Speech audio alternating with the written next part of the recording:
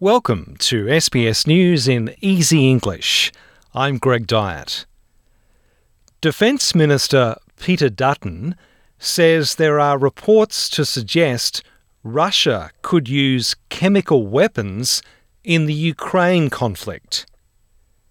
British Foreign Secretary Liz Truss is backing up these concerns, warning it would be a serious mistake for Vladimir Putin to use those weapons.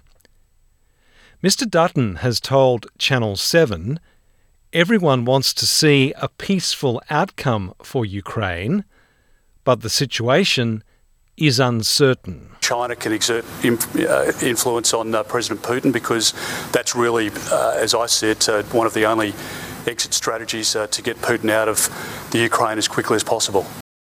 The United Nations estimates 2.3 million people have now fled Ukraine. Politicians are paying their respects to Victorian Labor Senator Kimberley Kitching, who died suddenly in Melbourne at the age of 52.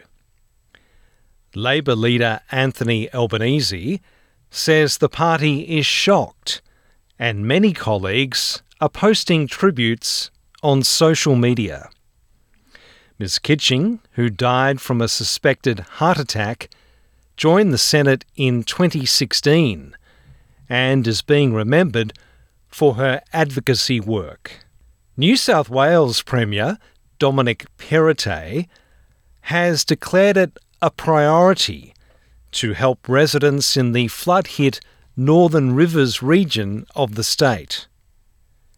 Mr. Perrottet says finding homes for people, providing financial support, and cleaning up flooded communities are the aims. The state government, together with the federal government, has provided a $551 million housing support package for 25,000 households. Almost $70 million is being spent to combat the outbreak of Japanese encephalitis, which is a virus spread by mosquito bites. It's already being detected across 4 Australian states. There are currently 15 confirmed cases in Australia, and 2 deaths have been recorded. The federal government is working with the Australian Institute of Sport to fund more than $1.15 million for sports projects around the country. The grant program will benefit 11 sports to ensure all Olympic, Paralympic and Commonwealth Games sports can grow.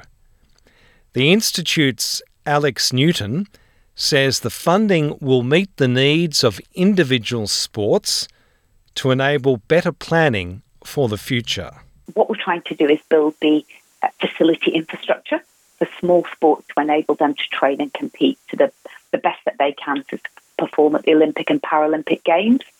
I'm Greg Dyatt, and this is SBS News in Easy English.